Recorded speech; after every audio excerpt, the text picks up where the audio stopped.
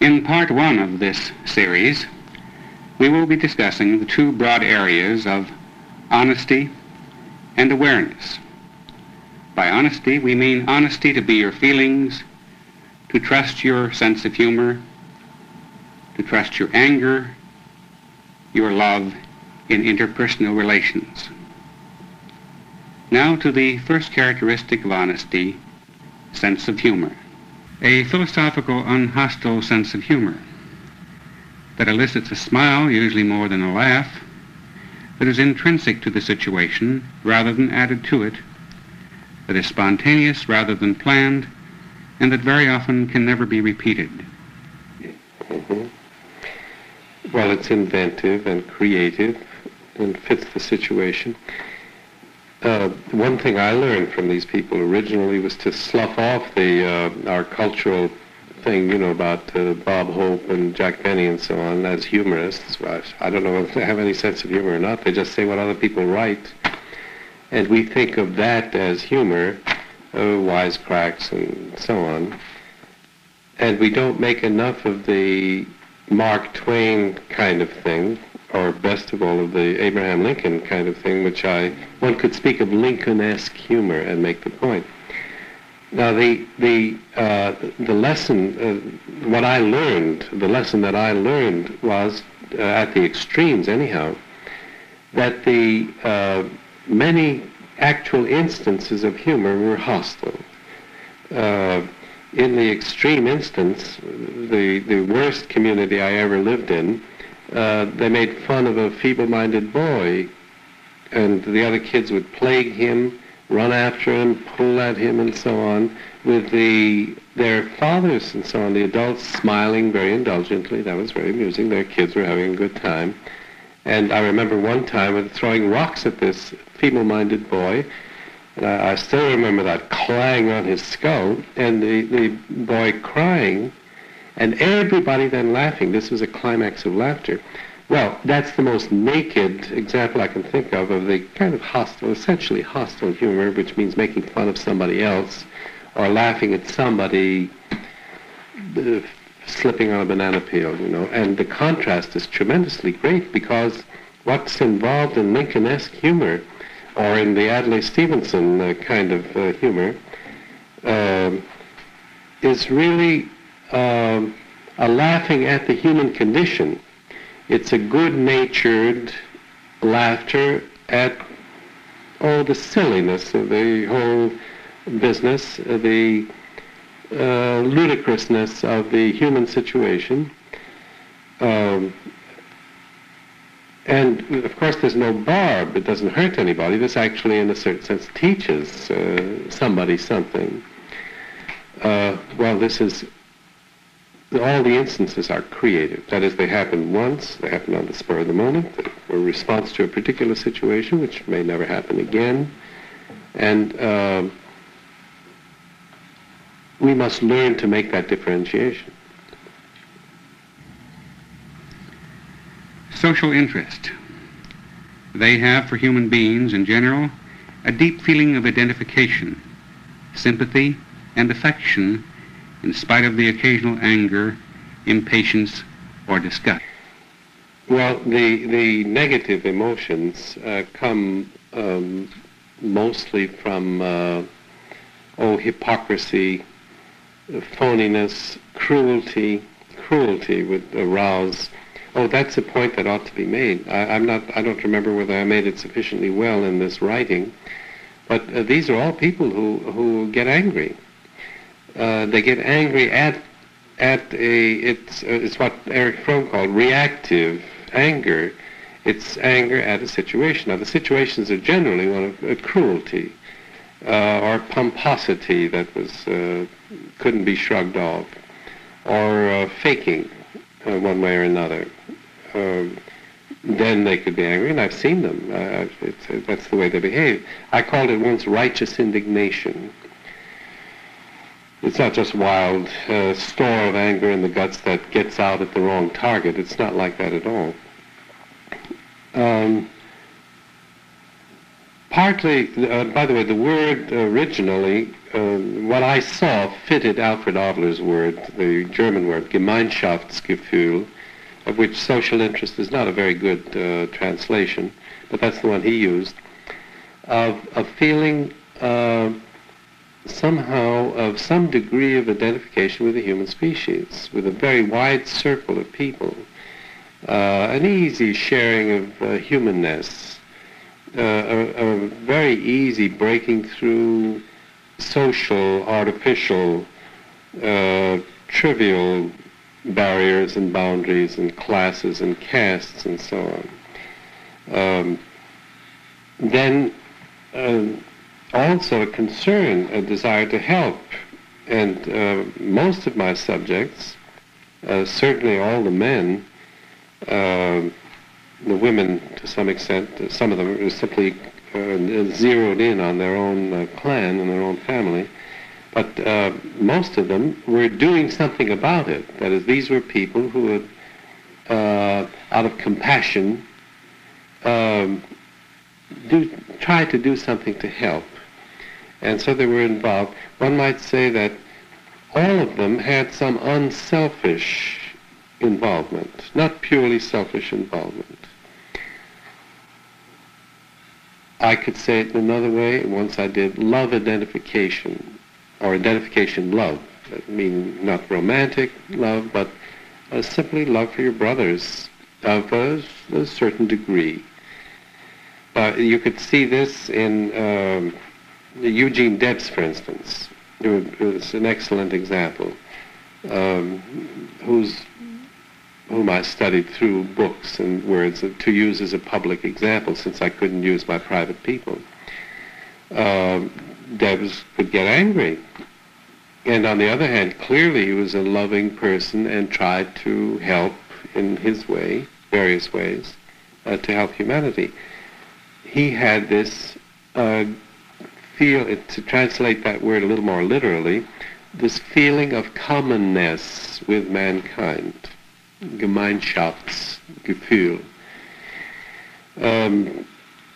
Walt Whitman would also, this nursing experience could be a good example. One of my men, by the way, was originally, he helped in the old days with labor union organizing, then got out of it when it turned messy, and turned to teaching children, and somehow kept his life filled with trying to help people and willing to fight when that fighting was necessary. Interpersonal relations. They are capable of more fusion, greater love, more perfect identification, more obliteration of the ego boundaries. This too I learned from my subjects, and I've gone on with trying to understand this better. I've written a little about it and finally changed the terminology into, at the extreme, a differentiation of levels of love. That is, higher love, lower love. And I've spoken about be as in being love, meaning love for the being of the other, by contrast with deficiency love, which means love for the purveyor of basic need gratifications. The one who applauds you, you love in that sense. This other one, the higher love for the more pure love, whether in a person, your wife or your husband or your child or your friend, I think it can be best exemplified as for the kind of admiration it is and love for the quality of the other person. It comes close to admiration and so on, is the fact, let's say that I could say that I love Abraham Lincoln. Now, he's never done anything for me. He hasn't satisfied any, he hasn't given me anything. He's long dead. And it must be, clearly, an admiration for his qualities, which are loveworthy, lovable. He calls for it, so to speak. Now, this is possible with a person, if you're lucky.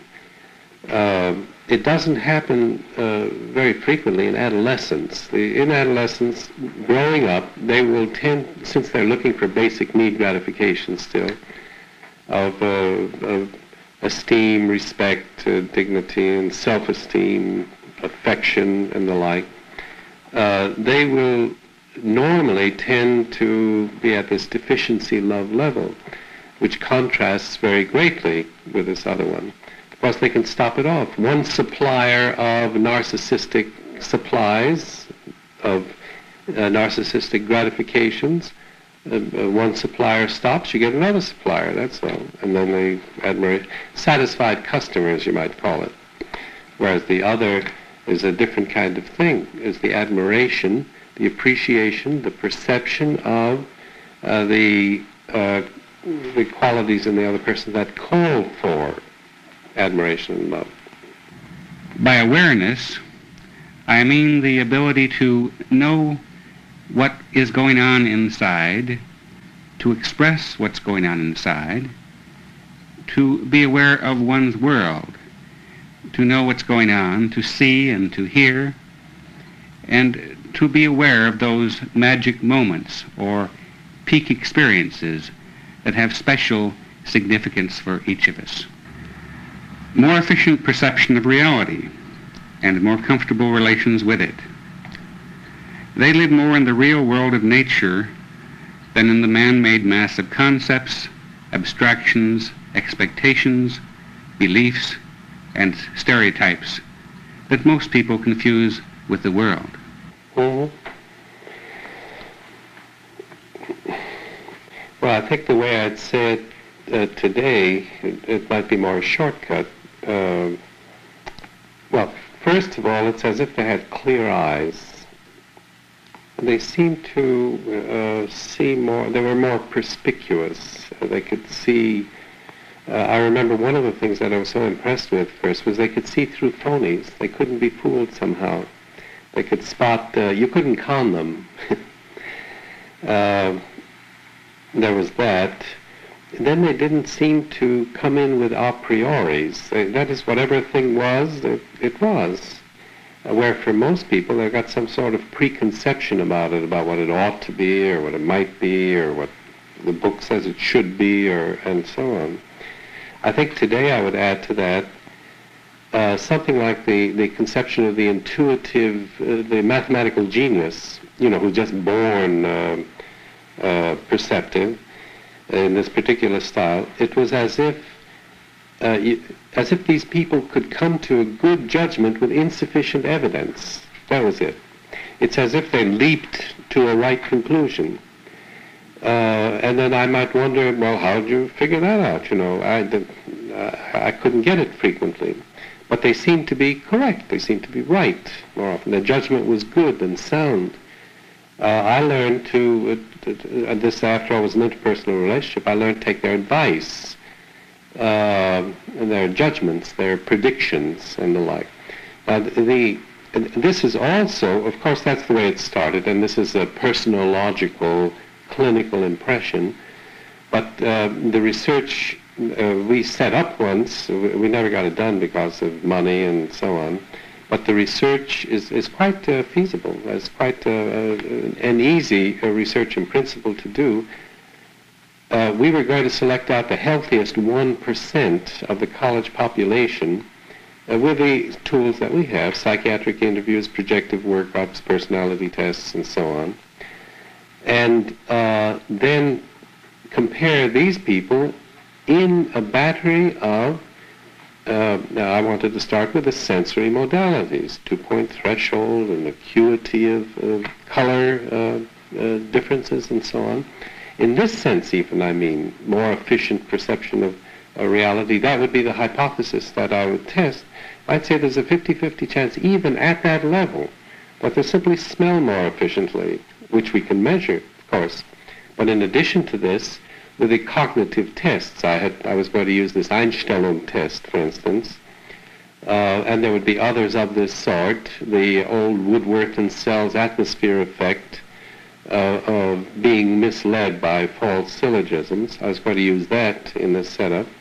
And in that sense, I would say, I would predict that there could be testably in the laboratory for our healthiest, psychologically healthiest 1% of the population in these functionally and operationally definable ways, just sharper vision, sharper acuity through befuddlement, and not as easily fooled by the nonsense lying advertising that we have. In this sense, more efficient perception of reality. Continued freshness of appreciation, the wonderful capacity to appreciate again and again, freshly and naively, the basic goods of life with awe, wonder, and even ecstasy. Mm-hmm. One way to say this is that these basic things are all miracles. If you were to think,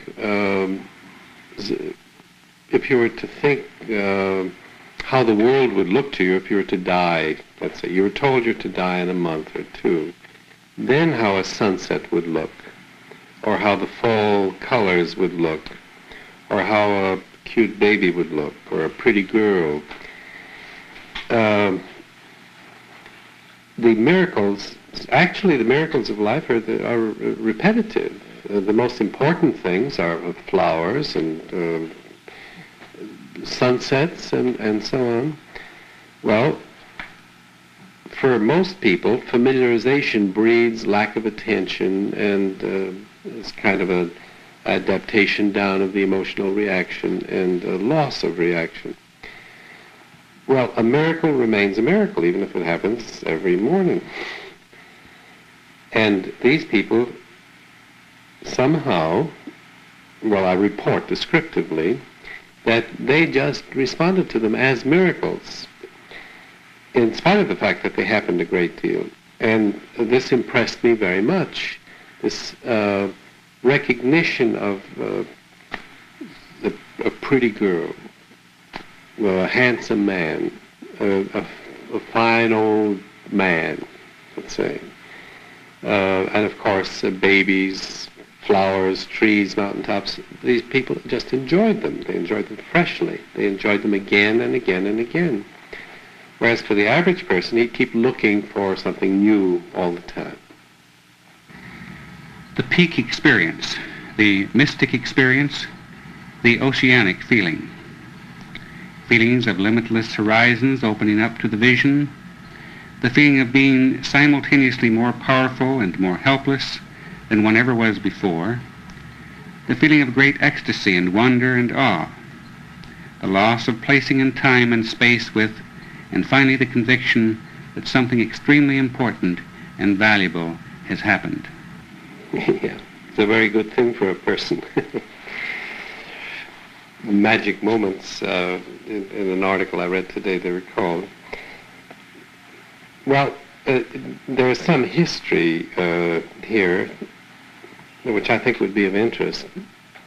In my subjects at first, what I stumbled across, this I wasn't looking for, were what I had to call mystic experiences. There were reports of such experiences.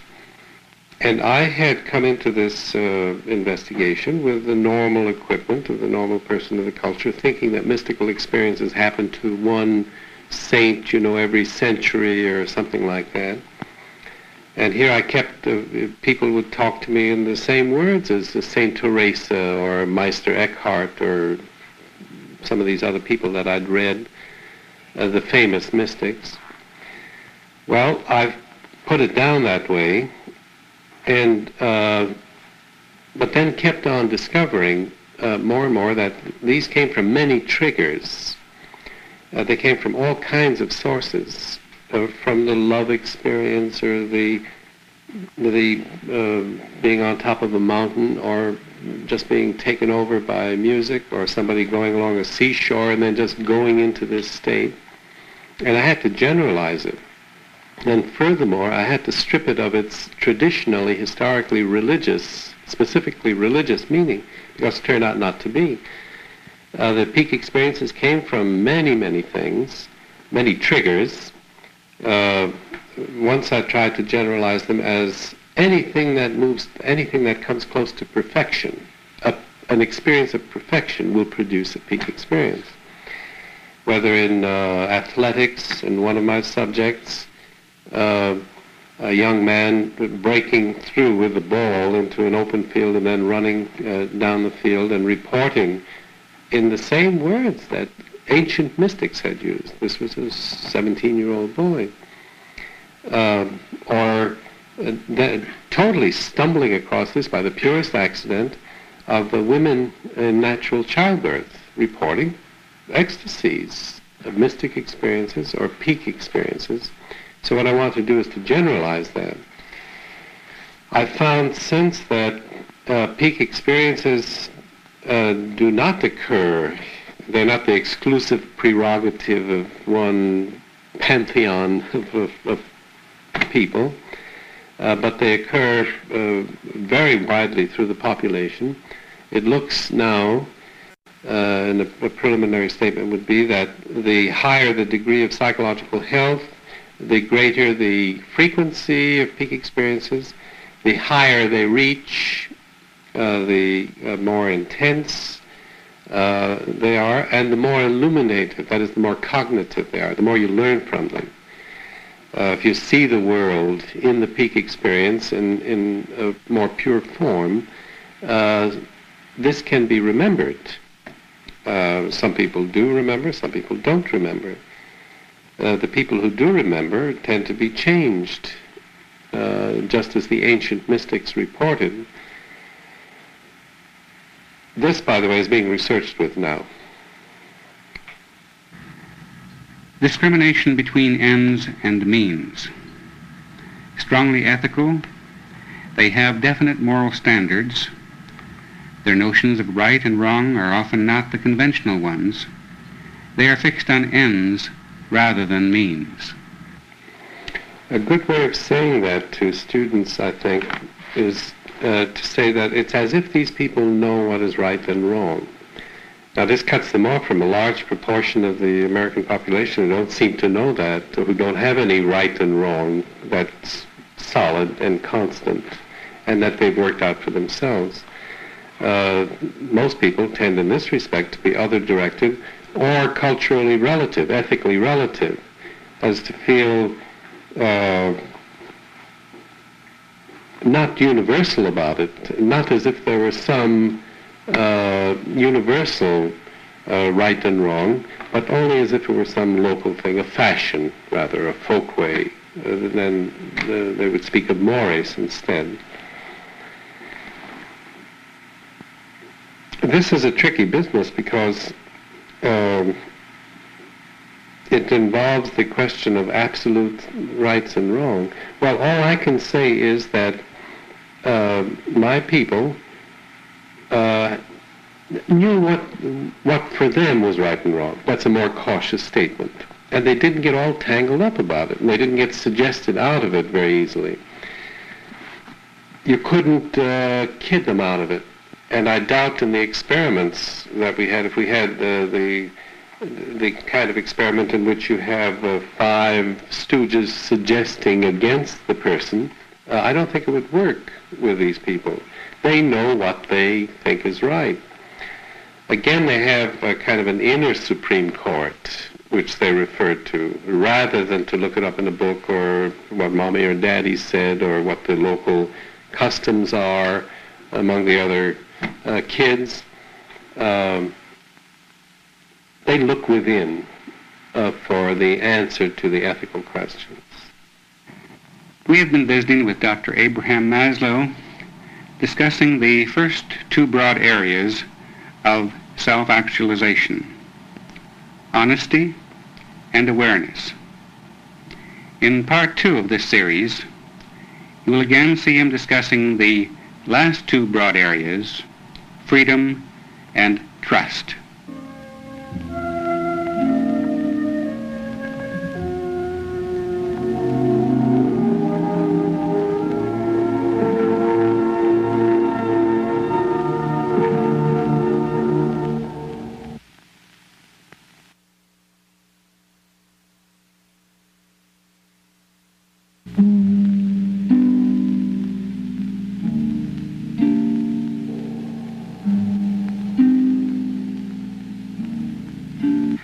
We have been discussing with Dr. Abraham Maslow the characteristics of the self-actualized person. In Part 1, we discussed these characteristics in the two broad categories of honesty and awareness. Now in this part, we discuss the last two broad categories, freedom and trust. It is our hope that as you watch Part 2 of this film, that you will see these characteristics of the self-actualized person as values or goals that you as viewers, you as persons, might consider as recommended, might consider as valuable for your own lives. By freedom, I mean that ability to be spontaneous, to withdraw if this is what you wish, to create, to be whatever one is at the moment, no matter what that is, but to trust being that self, to be freely oneself. The quality of detachment, the need for privacy. They positively like solitude and privacy. It is often possible for them to remain above the battle, to remain unruffled, undisturbed.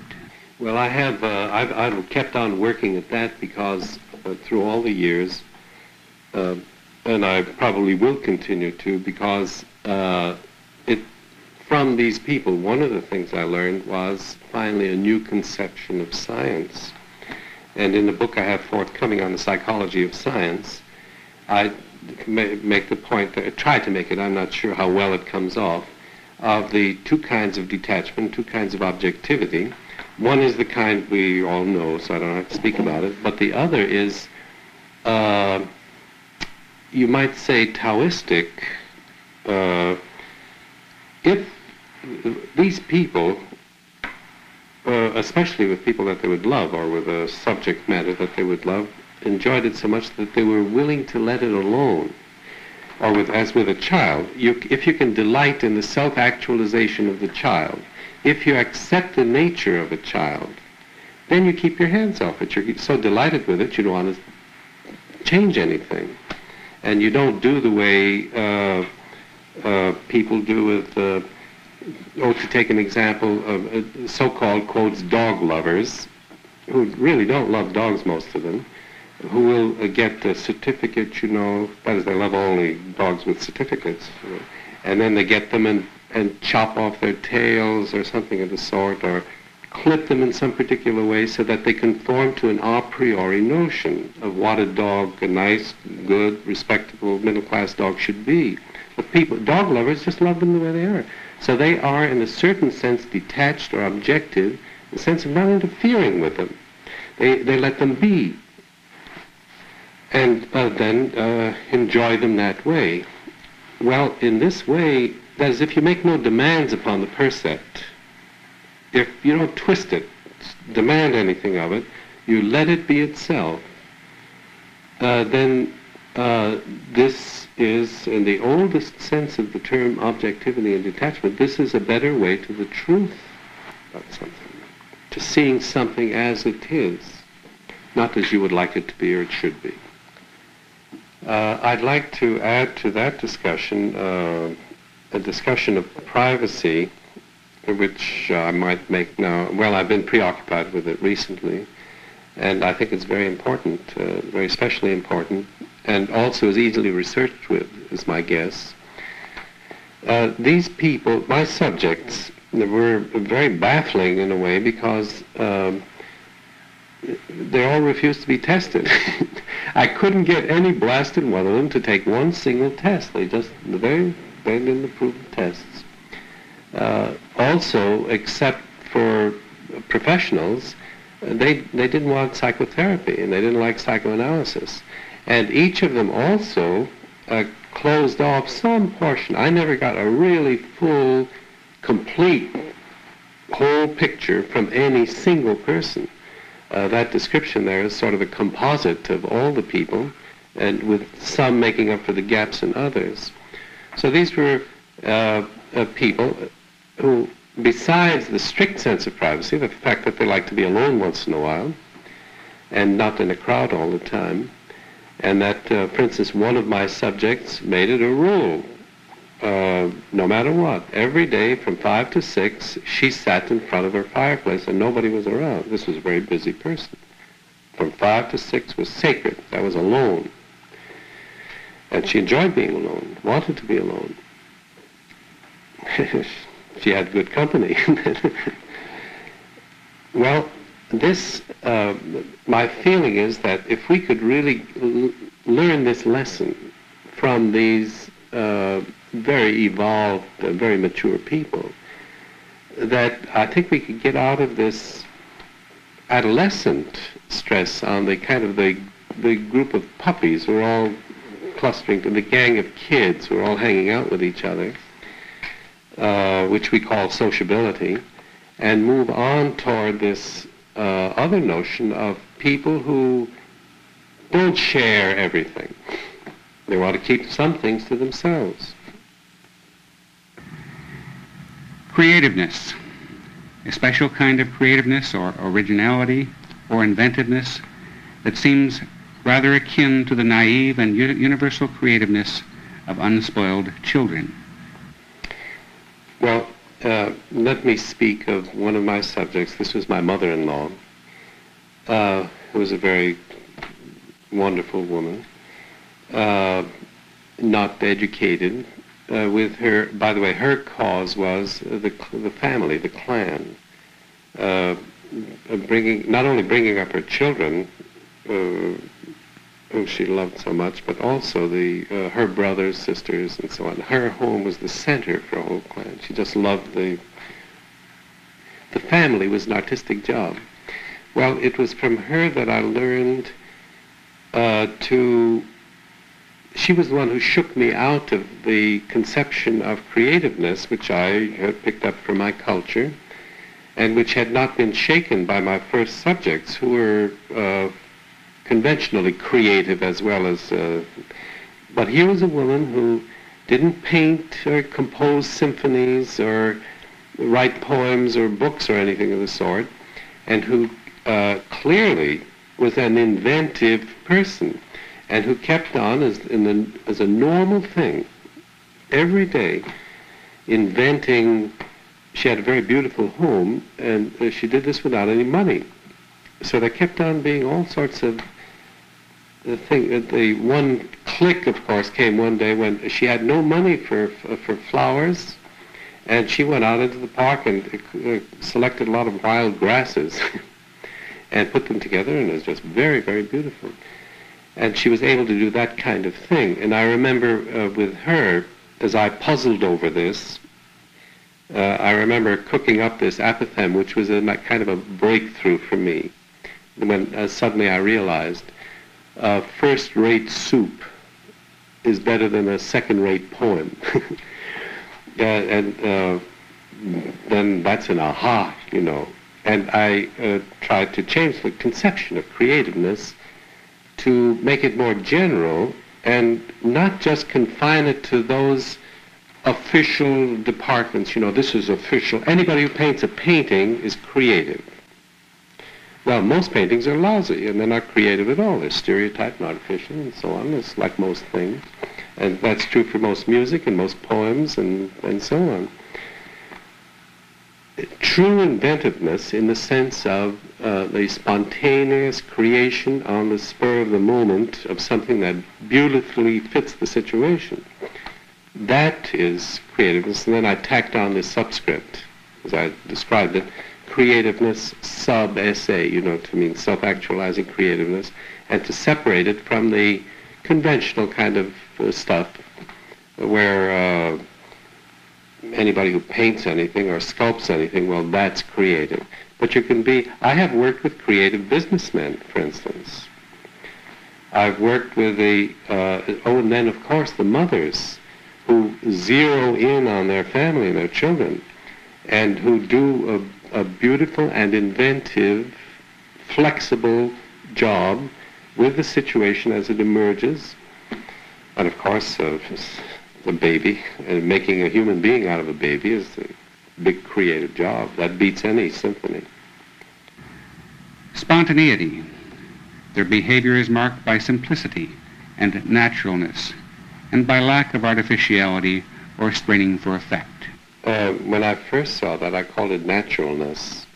Was the best word I could pick to describe what, after all, is hard to put into words. Ease of posture, lack of pretentiousness, and so on. Again, since we mentioned Mrs. Roosevelt, you've got your example there of a woman who, well, her voice, for instance, was squealy. It wasn't a good speaking voice, and it didn't bother her too much. She spoke the way she spoke, and later on, in order to improve her effectiveness, actually got lessons in speaking, but was never ashamed, particularly, of the way she looked or the way she talked or whatever. And so this was true for all my subjects, that there was a kind of Lincoln, of course, gives the public example. And there are stories of Jefferson in the same way, of Jefferson not putting on the dog, you know, and Lincoln being casually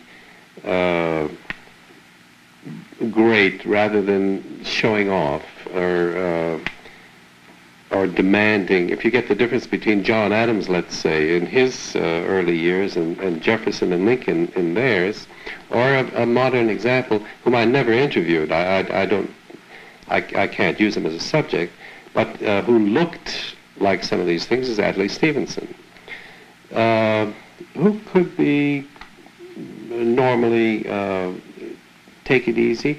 Oh, I know how to say it. They weren't actors to an audience. That's it. That's a good way of saying it. They weren't actors to an audience. It was as if they didn't have an audience particularly. Or as if they were easy with their audience. They didn't have stage fright. They weren't paralyzed in any way. They weren't playing to the gallery. It's as if, that's why I call it spontaneity finally, as if it came out of themselves because there was something inside there that wanted to be expressed, rather than something that was done for the sake of the people out there, for an audience, or to win applause, or something of the sort. This gives, of course, the sense of honesty. Also, it gives the sense of a lack of striving and straining, and therefore you can call it simplicity, ease. Maybe another word is grace. And finally, by trust, I mean that ability to trust oneself deeply, to trust one's mission in life, to trust oneself, to trust others, and to trust nature. Problem centering. These individuals customarily have some mission in life, some task to fulfill, some problem outside themselves, which enlists much of their energies. Well, now I know much more about that than I did then. Now I'm very sure of this. As a matter of fact, I think it's almost sine qua non, at least until we get cross-cultural studies. Anyhow, for the American, this is in all my subjects, this is true. The way in which I say it today, I think, is a better way for future research, for setting up hypotheses that we can confirm and disconfirm. That the cause, well, no, let me say it this way.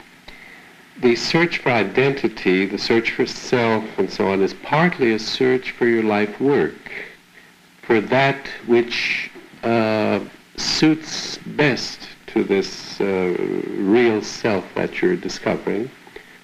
And then they are the same kind of talk. I mean, it's discovering the real self means discovering your vocation in the old priestly sense, your calling, the one which is your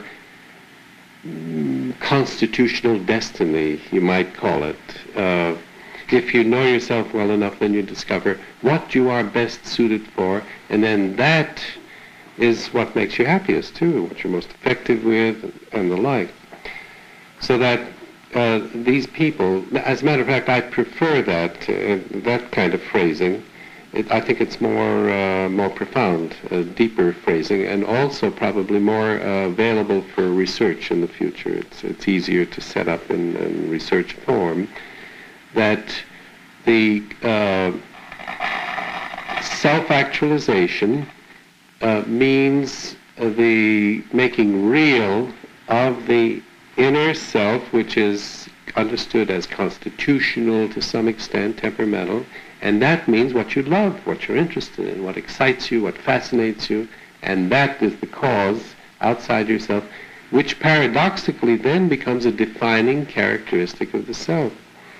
Someone who loves his work, you can't say, well, how would you be if you didn't love that work? You'd say, well, I wouldn't be me, I would be something else. It's a defining characteristic of the self.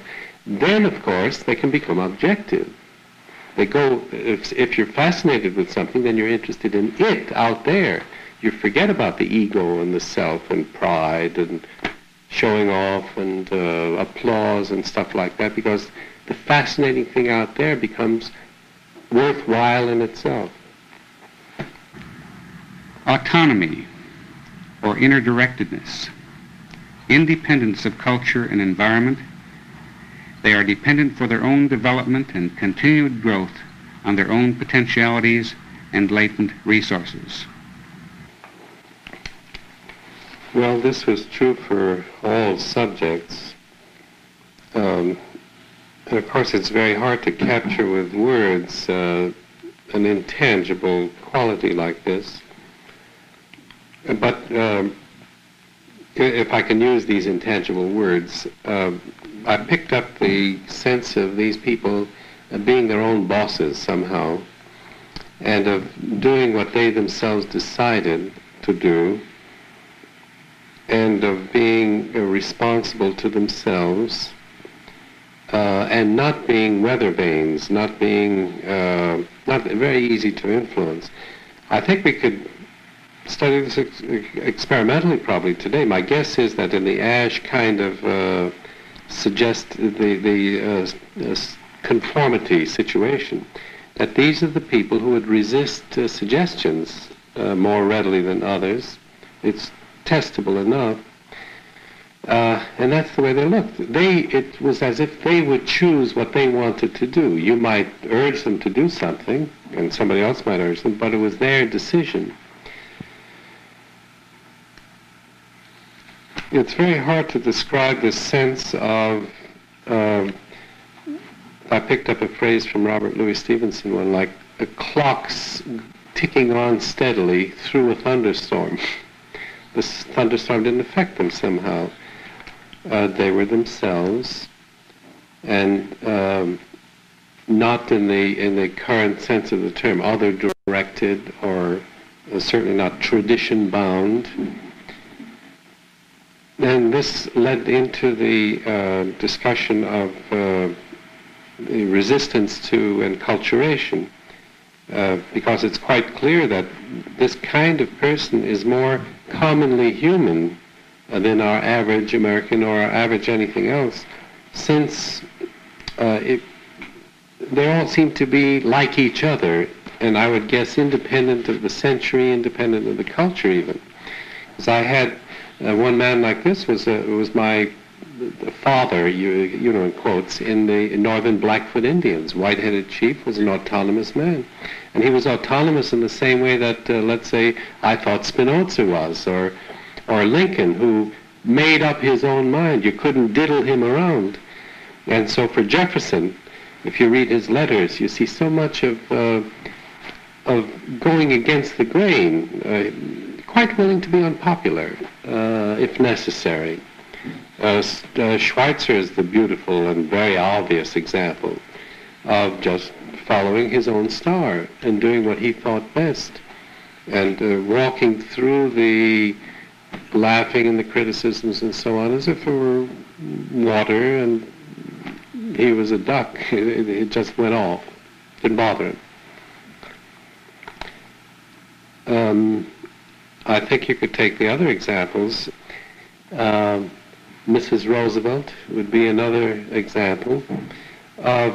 If you remember in the 30s, total denunciation from everybody. Everybody's making fun of her and so on. And she sailed calmly through the whole business and even forgave them because she, as she said, she understood it. How could you expect something else? And she was very easy about that and went her own way. She created a new form for a president's wife, a new way of life, an active life.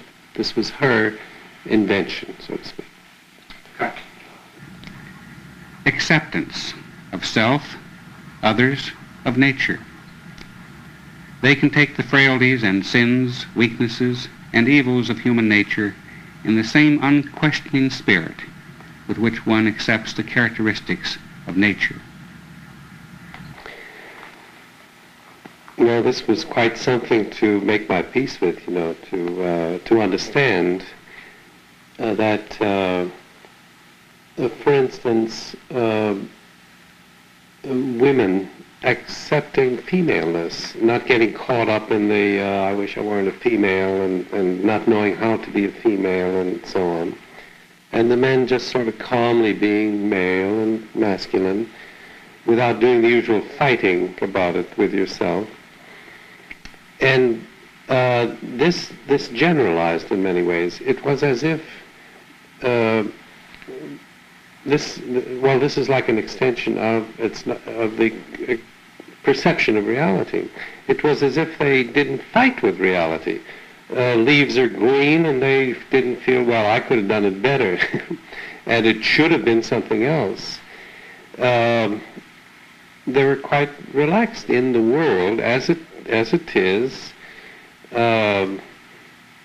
finding it a very nice world in many ways, and not having some kind of godlike feeling or